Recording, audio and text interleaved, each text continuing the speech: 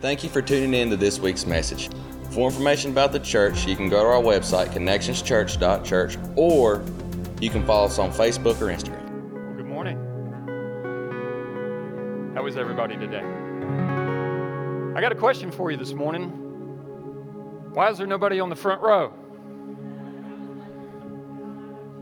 Right up here. Somebody must have got a hint that I was preaching this morning and said, don't sit on the front row. You're going to be sorry you didn't, because you're going to want to make sure that you heard what thus saith the Lord this morning. So if that takes you being on the front row in order to make that happen, and you know you better than any of the rest of us, make your way down here now. We'll give you that opportunity to go ahead and be on the front row. Thank you, Miss Lisa.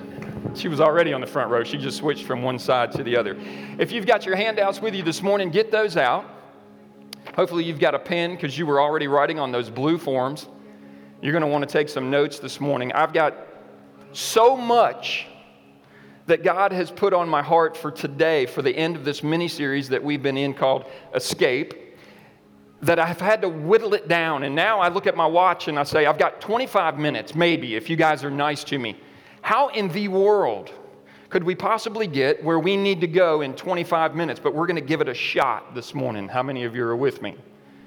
Nudge your neighbor and see if they're still awake over there. Thank you so much for being here today. I want you to get your Bibles out. We didn't do a whole lot of on the screen stuff today, so you can't be lazy and wait until they pop it up there. You're going to have your Bible in your hand. I hope you've got your Bible with you. If you have an electronic device, I want you to go to Revelation. Now, I don't know exactly where we're going in Revelation yet, but it's only 22 chapters, so it'll be okay. Just get there. It's the last book in the Bible. Once you've got that open and you've got your handout available to you and you've got your glasses ready to go in case you need those, and this is the first time I've ever come to the pulpit at Connections Church, Belmont campus, and had to bring my glasses. Oh, that was a great time for you to say, oh. Now, when I spoke a couple weeks ago in Kings Mountain, I took my glasses up there with me because I had a passage of Scripture I wanted to read, and I thought, well, I won't use them. It'll be okay. So they were just here. But when I stood up to speak and I got my Bible in front of me, I couldn't see what I was trying to see, so then on they went. So do you feel my pain this morning? Time is short.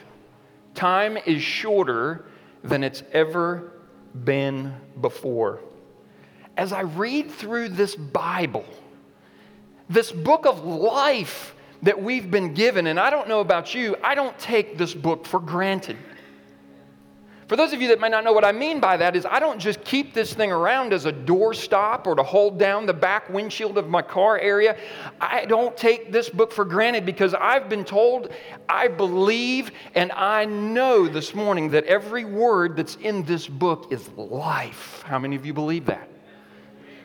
Every word that's in this book is life. And so even the table of contents, I just look over it and I start with Genesis and it's on page 21. And I'm thinking, well, what happened between pages 1 and 20? Why is there so much stuff before Genesis starts?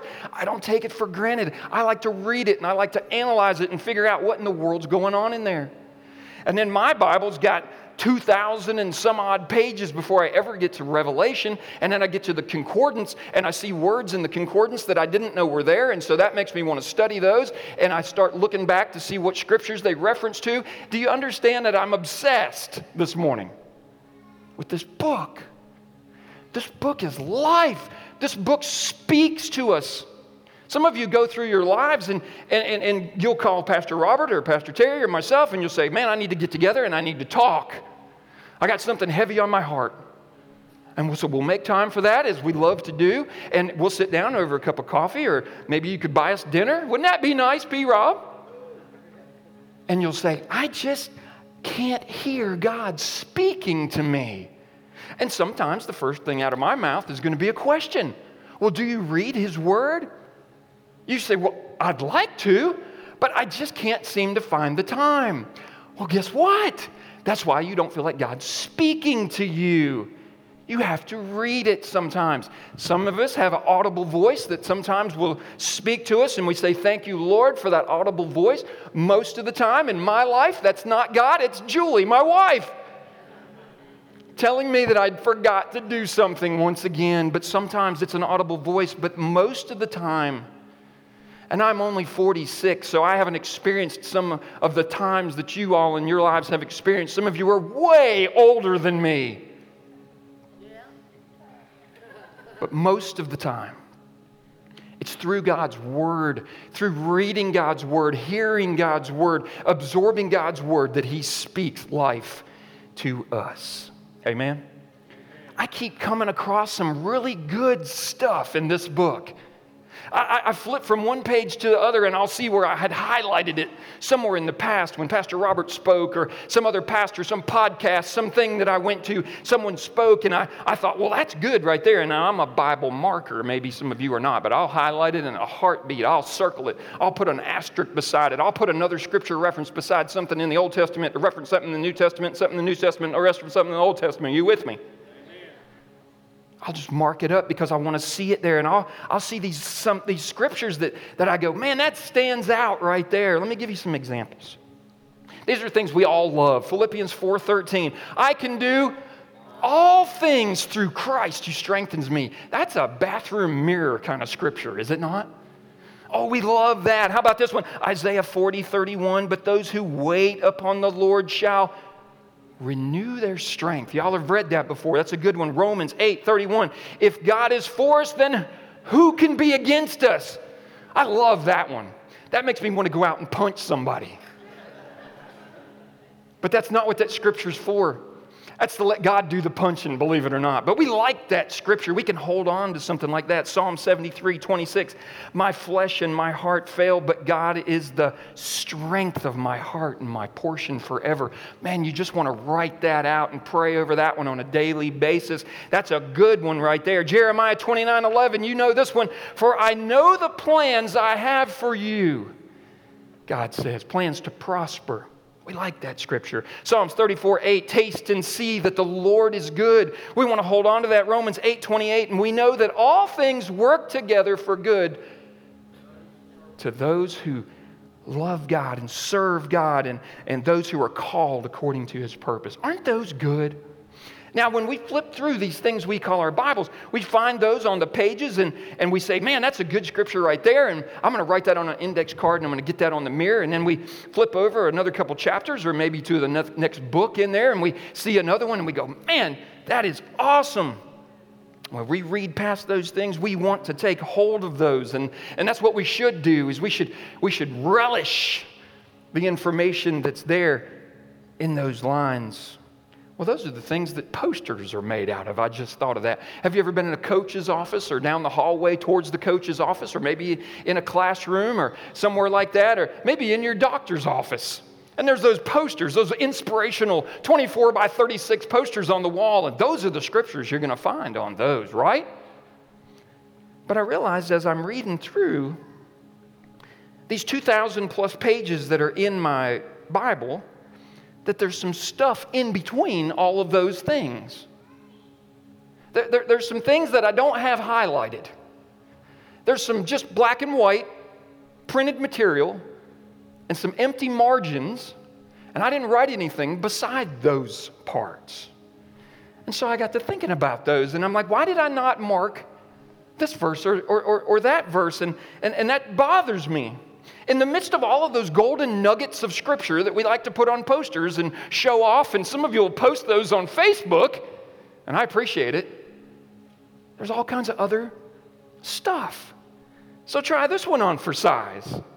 Genesis 6:5, then the Lord saw the wickedness of man and great in the earth, and every thought of his heart was evil continually, and the Lord was sorry that he had made man on the earth, and he was grieved in his heart. Well, that wouldn't make a very good poster, would it?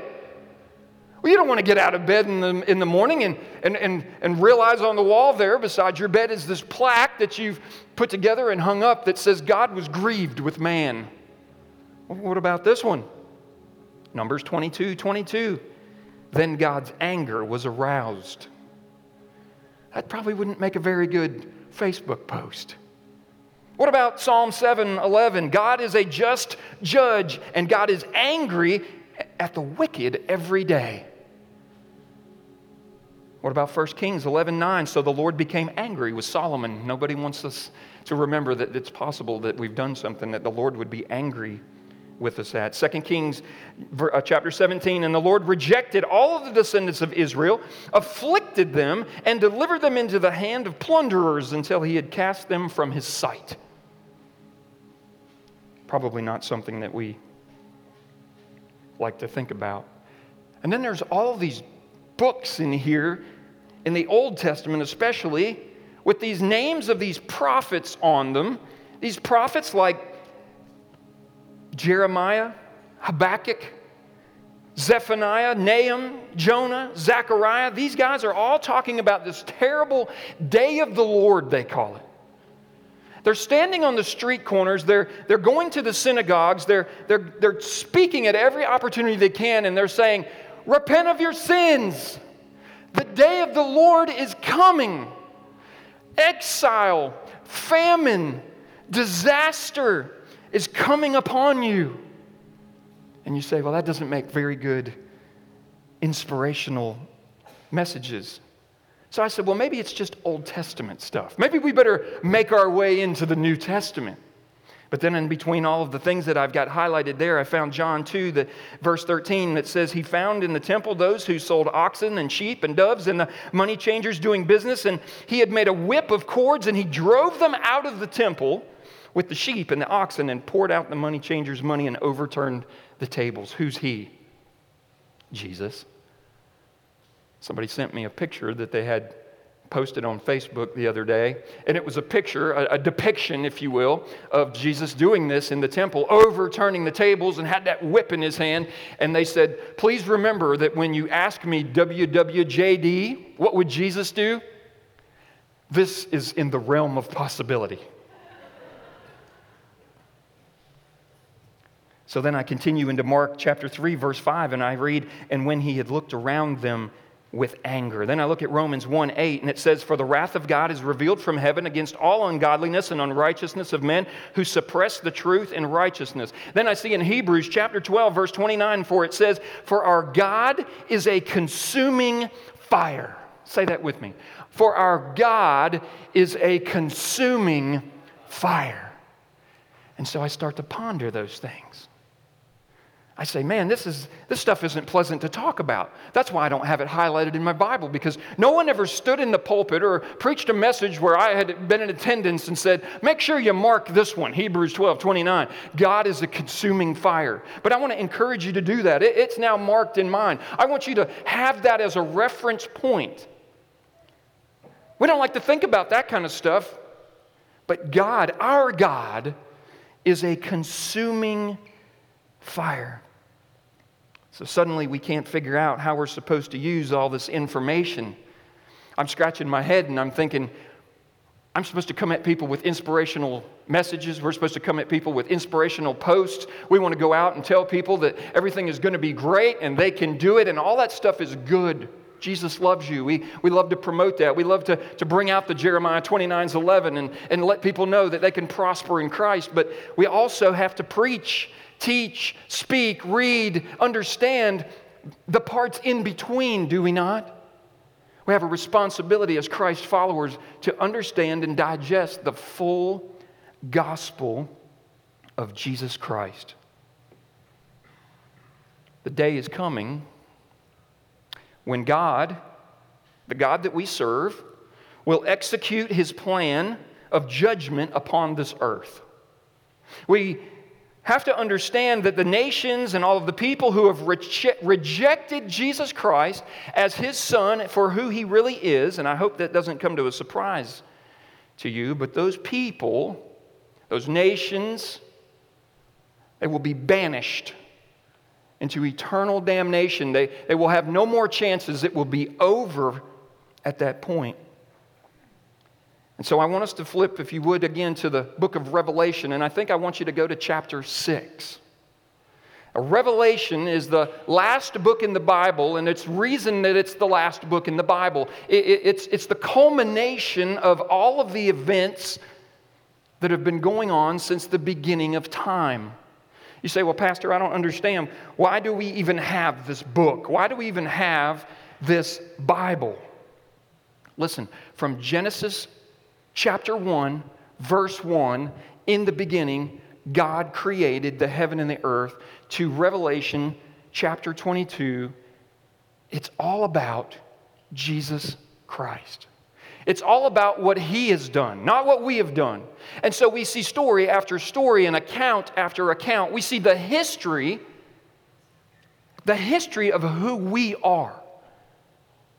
Do you get that this morning? It's the history of who we are. So when you read this thing, and you've got to read it with a really personal feeling, even when you're in Leviticus, even when you're in Judges, even when you read in 2 Samuel, you have to understand it's part of who you are. It's part of how you got to be where you are. And you see people, His creation from Adam and Eve all the way up through, all of us, His creation has at times rejected who He is. And as you read through the Old Testament, and I would love to go through the Old Testament with you and go through book by book and explain to you why we have that book. What is in there? Why do we need this information? But what we see are people, His creation, people that He desperately loves, rejecting Him, turning their back on Him, deciding they can do this thing on their own, worshiping idols, killing each other, lying, stealing.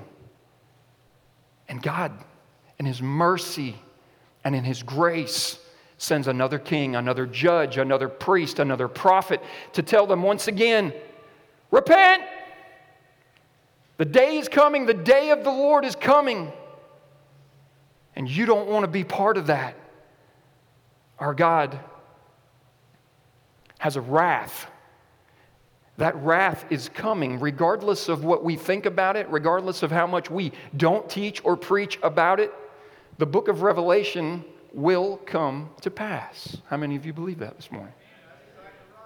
Everything in that Bible will come to pass. And so as we go to chapter 6, I want to read to you, because there's no way to give any commentary on this, to make it any better than it is. There's no way to describe it or explain it better than the Bible explains it. And I'm just going to read to you some of the passages very, very quickly. Won't take up much of your time. I know everybody just rather go eat lunch.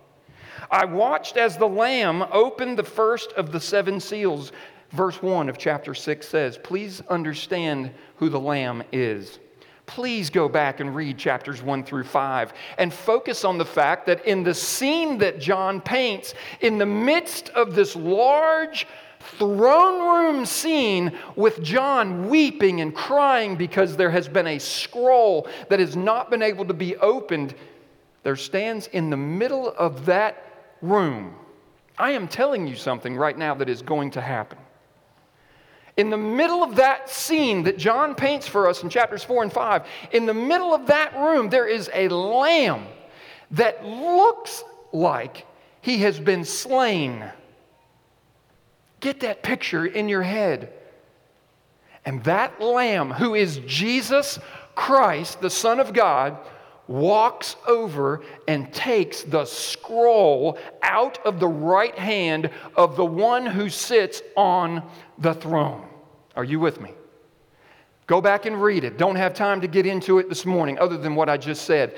That is the Lamb at the beginning of chapter 6 that we're talking about. It's Jesus Christ. And here is the wrath of God starting to be displayed on earth and on the people and on the nations. I watched as the Lamb opened the first of the 7 seals. It was a white horse. Its rider held a bow and was given a crown, and he rode out as a conqueror, bent on conquest. When the Lamb opened the 2nd seal, then another horse came out, a fiery red one. Its rider was given the power to take peace from the earth and to make men slay each other. To him was given a large sword. The 3rd seal was a black horse. Its rider was holding a pair of scales in its hand. The 4th seal was a pale horse. Its rider was named Death, and Hades was following close behind him. They were given power over 1/4 of the earth to kill by sword, famine, and plague, and by the wild beasts of the earth.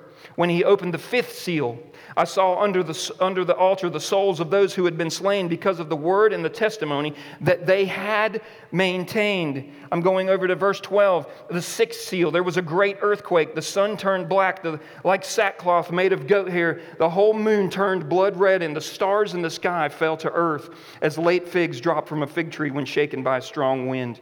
The sky receded like a scroll, rolling up, and every mountain and island was removed from its place.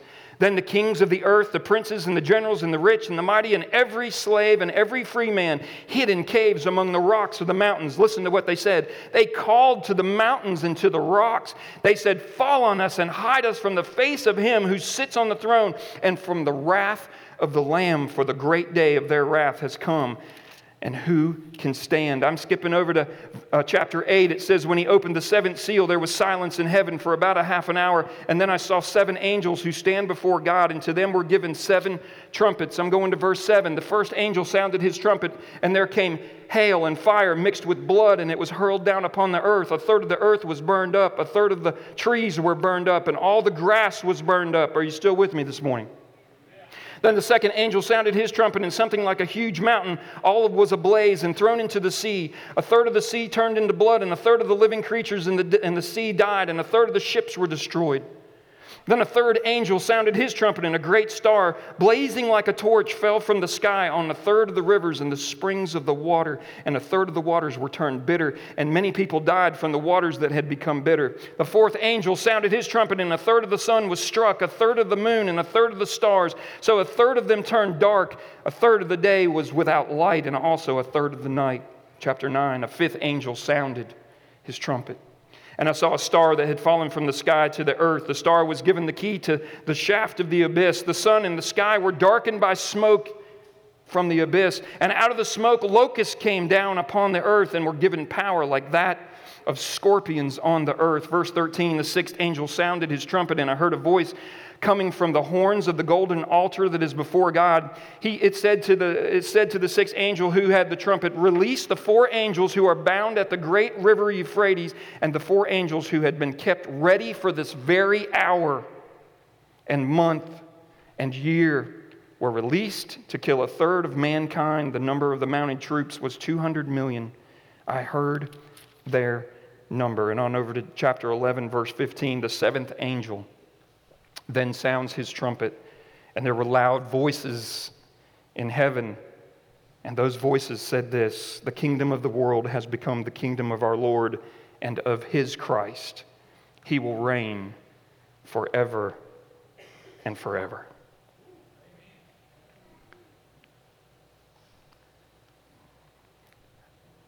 I bet you don't have that posted on a piece of paper or an index card posted on your mirror in your bathroom. I bet you don't have the scriptures referencing what we just read readily and handily available to you to energize you every morning. The culmination of time as we know it, this linear, slippery slope that we call our lives, will culminate as we just read. God will have his day. He will have his day of wrath on the people and the nations who've rejected Jesus Christ. When we think about it in that context, sometimes it may not make us feel real happy, but it should have an impact on us. It may not give us the warm and fuzzies. It may not be the story time that we choose to read to our kids at night before they go to bed, but it should impact us in such a powerful way that we take time to comprehend it, understand it, study it, and include it with all those nice little sayings and scriptures that we read at the beginning. This is the most tragic, the most horrible, the most unimaginable thing that will ever come upon the face of this earth or be done to any human being. And so I wrestled this week with the fact that somebody's going to hear this, or you're going to tell somebody about what the preacher preached on Sunday, And they're immediately going to turn to, oh, so that's the God that you serve. You've been talking to me about your Jesus. You've been talking to me about your God, but yet you're telling me that He's going to bring this imaginable thing upon this planet, upon people. The truth is yes, He is. And you say, well, how can God be just in doing that? The answer is, our God, say that with me, our God is so holy, He has no choice. He has no choice. He has to bring judgment because our God is faithful, our God is true, our God does not lie. And He said, for those that will believe on my Son, I will bring salvation. And this book says, for those that will not, there will be eternal hell. He has to bring judgment in order for Him to be the just and holy God that we serve, that we believe that He is. There's no choice about it. You can't make a gray area in there and say, yeah, but maybe. No, there's nothing like that. It can't happen. He will bring justice. For all the people through history that we talked about who have rejected the Lord, they will stand at the white throne judgment and they will be judged for what they have done and for what they have not done. Do you understand that omission is sometimes as great as commission? If you do not receive Christ, if you do not make the effort to receive Christ, you have omitted that from your life and you will suffer the judgment to come. So in this history lesson that we have written down in this book called the Bible, we see great stories. We see life lessons. We have this book so that we can get an actual picture of who our God is. And we love to celebrate our God, His love, His mercy, His compassion. But we also have to understand that part of the attributes of our God are judgment and wrath and anger. He is the whole package, and His wrath is coming. We have this book so that we can get this actual picture of who God is and how He created us and how His grace and His mercy have been shown to people over the centuries. And we know that we too are being extended in this day and age that we live. Today, this word says, is the day of salvation. We're being extended the opportunity to come and to repent of our sins and to follow Christ. And in doing so, and this may be the first note that any of you write on your handout. In doing so, in receiving who Christ is, we will escape God's wrath. We will escape God's wrath. A couple of years back, a group of us went to an escape room for Julie's birthday, for my wife's birthday. How many of you have been to an escape room? Really? I thought more people would have been to an escape room. It was a cool experience. I mean, who doesn't want to show up somewhere with a group of about 6 people and get locked in a room? Right? That sounds like a blast, right? Friday night kind of fun. So we took Julie and we went to an escape room over in Charlotte, and the man that was there took our money. And then he took us down a hallway. He opened a door. He gave us some instructions, which I don't remember what they were because I was freaked out at the time. And he shut the door and locked it. And there we were. And the first thing I remember seeing in that escape room was this digital clock on the wall. It was right above the door. It was the door we had come in, and it was now the locked door, and it was the door that I had hoped that we would be exiting from. Here was this clock. Big, red, digital numbers. Tick, tick, tick. And so we got busy. We're looking around the room. There's a bed, there's a dresser, there's some suitcases laying around. We start reading the script that was made up for this escape room. And if you haven't been to one, I would recommend you do it. It's kind of fun. It kind of freaks you out a little bit. And some of us need to be freaked out a little bit, right? We start reading the script, and there were some people in the room that were way smarter than I was, and they were like, hey, there's a number written in the script. That's probably a combination. So immediately, 2 or 3 of us started going to all these locks that were on different stuff, and we start putting that number in, thinking how smart we are, because we're going to nail this thing. And here sits the clock on the wall. Tick, tick, tick. And that's when the stress started. They were like, oh, you got an hour 15, I don't remember what it was, to solve this and unlock the door good. You'll be fine. Well, we were 30 minutes in and we hadn't got anywhere. We were still kind of turning stuff over and looking under stuff. And I was like, wow, this is a Sealy Posturepedic. This is kind of cool right here. That doesn't have anything to do with it. Find the clues. We got to get out of here. And the clock is just ticking over there on the wall. And the stress starts to set in. I don't know what the rest of the people that were there with me were expecting, but I just half expected it. If we didn't solve that puzzle, by the time that clock ended, we were just goners. Like, we'd gone to Charlotte and that was it. It's like people, the news headline reads the next day, 6 people ride to Charlotte and they're never seen again. It just felt that way to me. Like I'm thinking, well, we could bust the door down. Like if the clock runs out before the little man that works here, that's probably minimum wage, before he gets here, because he's got all the power in the world at that moment, right? He was holding the cordless phone. I'm just saying. And he started the clock. So I'm thinking we could just bust the door down. Surely there's a window just on the other side of this. Was the building metal when we got here, or was it brick? I'm starting to process. How are we getting out of this thing? Click, tick. None of those thoughts were doing me any good. We needed to find the clues to the why the pizza boy had come in and someone was missing. And so there were all these things in the room. We flipped the mattress upside down, and under the mattress were these slats that hold the bed up, that hold the mattress up. On the back side of the slats, spoiler alert for those of you that haven't been there. On the back side of the slats, there was like bloody writing. And we're on the floor like doing a puzzle, trying to figure out how does this make sense? What's going on with this? Surely someone was slain here if there's blood, right? So this has got to give us some kind of indication of how to get out of the room. And there's a suitcase with a lock on it, and someone's over there fiddling, and somebody else is standing in the corner of the room going, guys, we only got 20 minutes. They're like, I know, please shut up. It's stressful. We're trying to figure this thing out.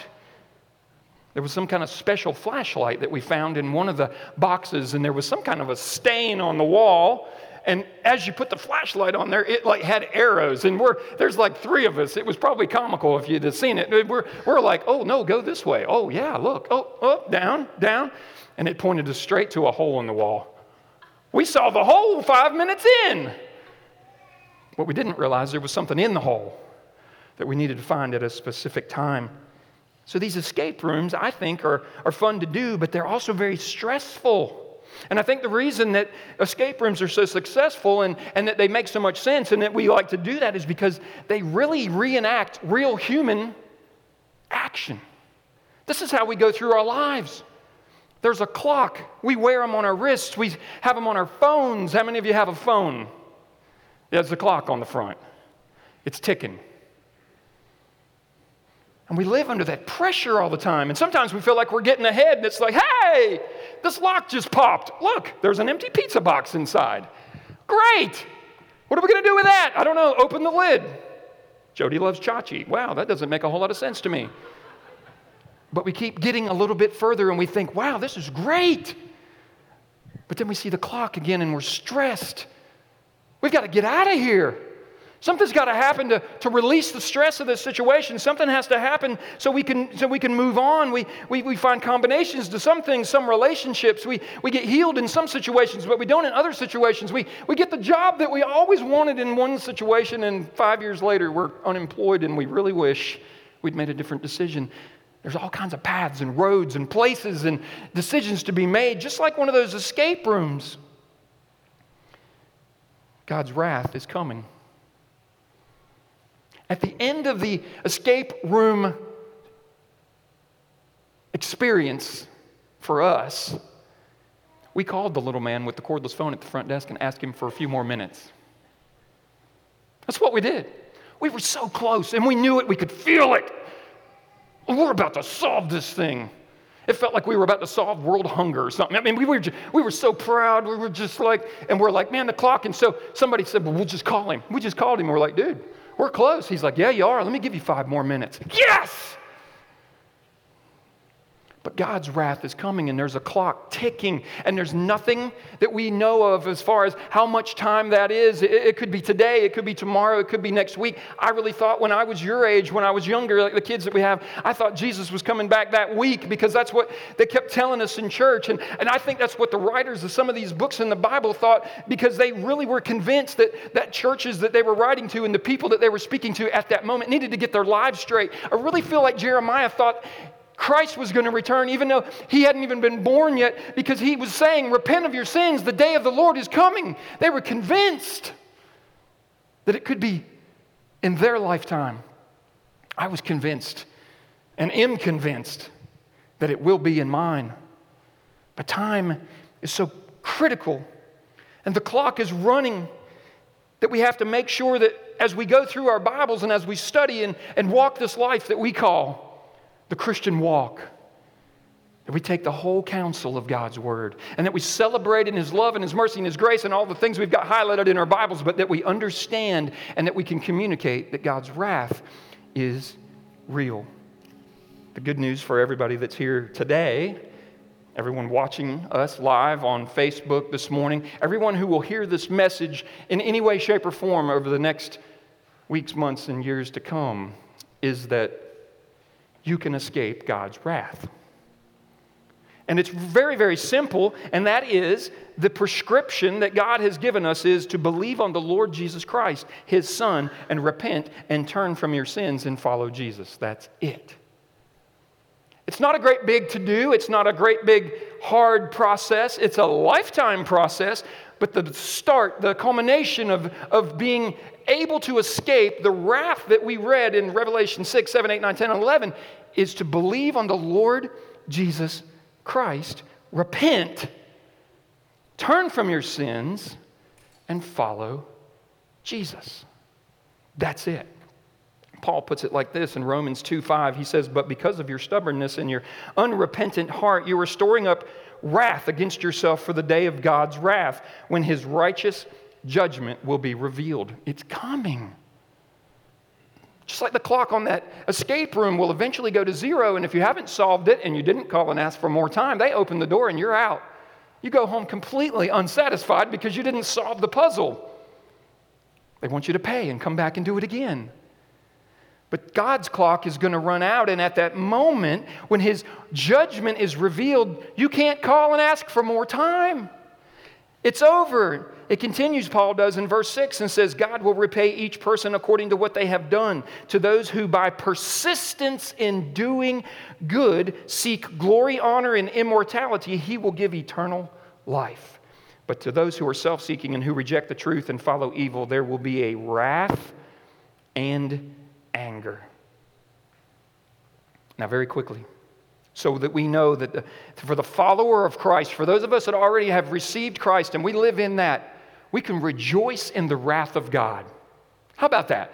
We could rejoice in the wrath of God. We really could put that on a card and put it on our bathroom mirror. We should be able to look at those scriptures in Revelation and thousands of other places in the Old Testament that reference it, and we should be able to say, thank you, God, that I don't have to suffer the wrath to come, the wrath of God. That's for people who follow Christ. For people who don't follow Christ, for those of you who may not know Christ, for those of you who are unsure if you are following Christ or not, I am here to tell you this morning, remind you one more time, you are going to face the day of wrath. It is coming. But what else should we talk about when it comes to God's wrath for us? Very quickly, 6 things. It should remind us of God's holiness. We should never look at or think about God's wrath and not think about the fact that He is holy.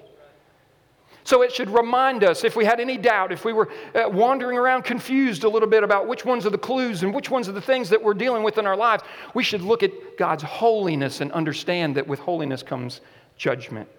Number 2, it should remind us of God's hate for sin. You say, God hates? Yes, it's in Scripture. God hates sin. Whatever it is that's in our lives that keeps us down and that keeps us oppressed and the things that we keep running towards to soothe pain or the addictions that we have, He hates that stuff. Why? Because it's contrary to His holiness. He is getting us ready to go and be with Him. And He has to do anything that He can do to drive the sin out of our lives. So it should remind us that God hates sin. Number 3, it should make us uncomfortable with our sin. God's wrath, understanding God's wrath should make us uncomfortable with our sin. How in the world could we continue to do the things that we do sometimes? How can we make a conscious decision to sin? Habitual sin, we call that. Why in the world would we do that? When we've taken a look at God's wrath, what is coming, we're lining ourselves up for that. We make fun of it, we play with it, but it is serious business. We should be uncomfortable with sin. We should be uncomfortable with the sin of others. I turn stuff off on TV when I see certain things happen because I can't stand it. It makes me sick. I love Star Trek. And I watched it seasons and seasons and seasons, and when the new Star Trek came out, because of some of the elements in there, I just stopped watching it. That's just a small example of what I'm talking about. Stop being comfortable with sin. It's not something to play with. It is fire. Turn it off. You do not have to watch it. Cancel the cable bill. Knock the satellite off of the top of the house. Unplug the internet. You do not have to be comfortable with sin. As Christ followers, we should be very uncomfortable with sin. Number 4, it should be an incentive for us to live a holy life. God, help me to live a holy life. Okay, study my word. Understand my wrath to come. Understand my judgment. Number 5, it should fill us with a passion for the lost. Oh God, fill us with a passion for the lost. Okay, study my word, understand my wrath, understand that the person sitting beside you in school, the person that you work beside, the person that you have a play date with and your kids play together, understand that the people that sit beside you in church may be on their way to an eternal hell. Have a compassion for them. Understand and have a passion that they need to know Christ. When we study God's wrath, when we look at what He's going to do, it shouldn't upset us, but it should give us a passion for the lost. Is it really that important that you regain and keep your cool persona? Or would it be more important that you say to somebody, do you know Jesus? Oh, somebody might make fun of you. Well, they were doing it in Jesus' day too. People were going around saying Jesus is the Messiah, and they were like, psh, whatever, shut up. So it may happen to you. Jesus says, get ready. When you follow me, there's going to be persecution. They're going to laugh. They're going to scoff. What difference does it make? What does make the difference is someone's eternal destination. So think about the people around you and have a passion for the lost. And the 6th thing that having a conversation about God's wrath should do is it should free us to love. It should even free us to love our enemies. You say, Pastor, how could God's wrath free us to love? Because we don't have to get revenge. Because we don't have to live with that kind of thing in our heart against people who have wronged us. Because we don't have to go around thinking, how is it that I could get back at them? Hey, it's God's problem. God's going to have His wrath on people who don't accept Him.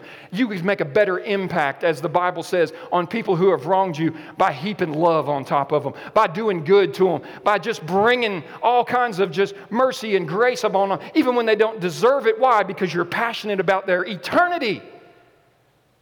It frees us to love when we study God's wrath.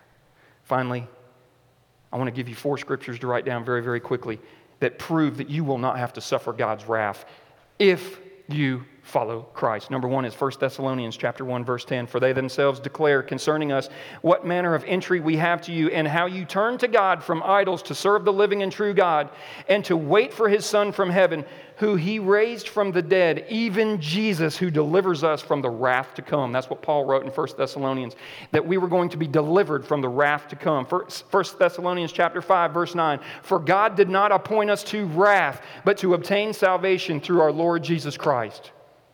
That's good news.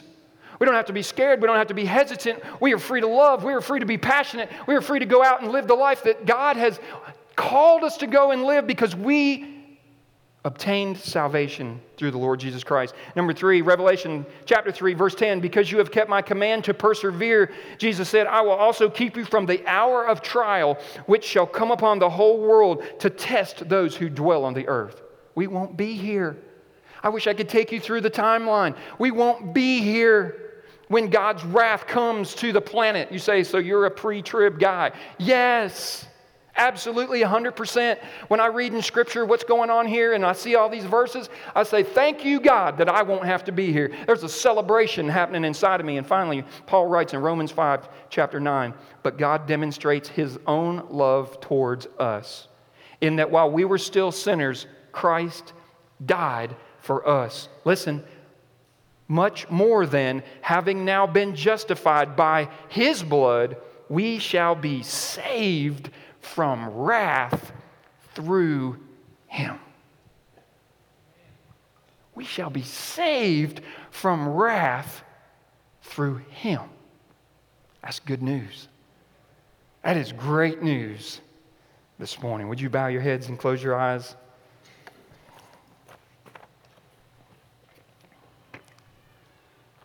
What a great opportunity it is for us to get a handle on God's wrath.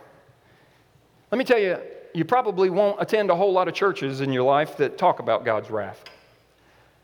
You probably won't find a whole lot of speakers or teachers or people in this day and age that we live in that want to bring that up at the pulpit, because we tend to be a society, and even in the American Christian church, we tend to be a church that wants to just talk about the good stuff. I want you to know that you attend a church, that you're part of a church that doesn't run from the whole gospel of Jesus Christ. Amen. As a matter of fact, I love the book of Revelation because the very word revelation, revealed, means to uncover. It means I get to know who Jesus really is. I get to see a part of Him I haven't seen before. I get to understand what's going to happen. A lot of people pay a lot of money to go and sit and listen to people who have no idea tell them what their future is. All we have to do is open God's Word. And He says, not only have I appointed you and called you to salvation, but I have going to protect you and remove you from the wrath to come. How many of you across the room today, and I just trusted God this week that He would help me to say the right thing, help me to be a vehicle of His mercy and His grace. How many of you across the room would say, Pastor, I don't know Jesus.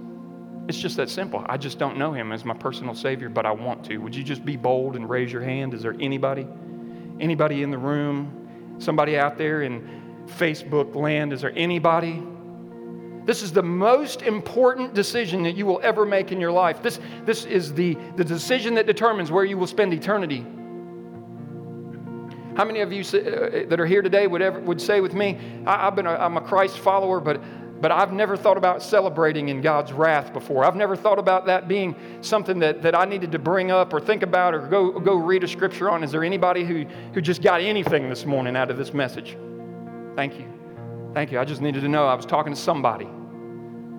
Because this thing has stirred me to a point where, honestly, I didn't even know what it was going to come out of my mouth when I came up here this morning. God has just bombarded me this week to get to this moment. So here's what I want to do. Would you all just stand across the room? We get an opportunity as the body of Christ in this place, at this moment, before the clock runs out, to worship our King. To worship our God, the God who has saved us from the wrath to come. Now, if that doesn't give us a reason to celebrate, if that doesn't get you going, if that doesn't cause you to want to throw your head back and lift your hands, I don't know. I don't know what to say. But here's what I'm going to do. They're going to sing a song. Y'all going to sing a song? Y'all going to sing a song. And I'm going to worship my God like you guys ain't even here. And I'm going to do it right down here. Not to be a showy or be in front of you, but what I'm hoping is that about 100 of you will come worship our God with me. He is worthy of our praise. He has delivered me from the wrath to come. Will you point to yourself? That's how we do it in children's church. We just make it personal. God, you've delivered me from the wrath to come. Lord, I celebrate today in who you are. I thank you for the opportunity to study your word, to look at the book of Revelation, to look at the end times, and to celebrate today because it won't affect me. But God, I ask that you would help me to have an impact on my life for those who are going to suffer the wrath of God. God, help me to reach them. Help me to find them. Help me to put my pride to the side and go after those who I know desperately need to know you. God, if there's anybody in this room this morning who doesn't know you, maybe they raised their hand and I didn't see them, or maybe they were just too bashful to. They didn't feel the confidence. I ask for a confidence and a boldness to indwell them right now. God, you are their God. You caused them to be here today to hear this message because you want to save them from the wrath to come. And so, God, I just pray that even as they respond now in their heart and they just ask that you would forgive them of their sins, I just pray for an indwelling of your Holy Spirit to come in and cleanse them, make them new. God, set them on a course, set them on fire for you. Lord, for those of us across the room that raised a hand and said, hey, I never thought about the wrath of God as a selling point before. God, we celebrate in you because of who you are, because of Christ Jesus who died on the cross for us. In Jesus' name. Thank you for tuning in to this week's message. For information about the church, you can go to our website, connectionschurch.church, or you can follow us on Facebook or Instagram.